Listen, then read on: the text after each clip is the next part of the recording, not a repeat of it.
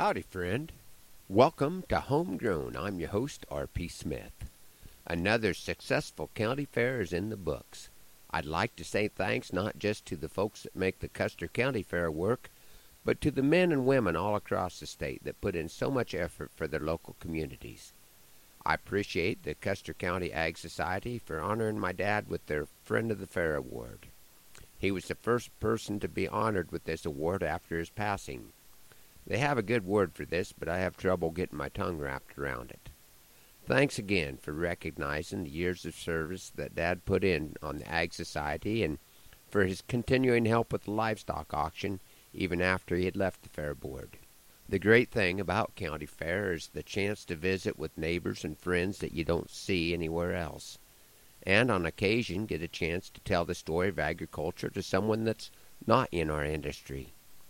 Seeing a dedicated 4-H mom carrying a flip-flop that had made it through Fair Week only to give up the ghost just ahead of the livestock auction reminded me of one such exchange. Please don't put your foot in the stock tank, ma'am. It's where these cattle drank. It is day 3 of county fair and that water's looking kind of rank. I can see that you're distressed by the wrinkle in your nose, and I'm sure that you have noticed that's not mud between your toes.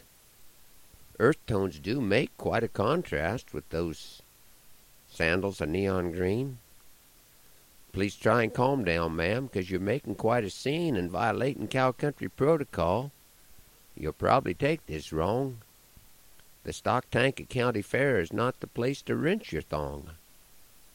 Will you tell me that's a flip-flop, like that's something I should know?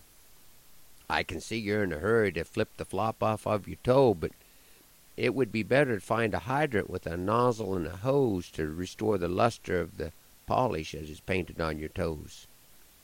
And if the fragrance does linger, well, ma'am, I would presume you can overcome it with more polish and perfume.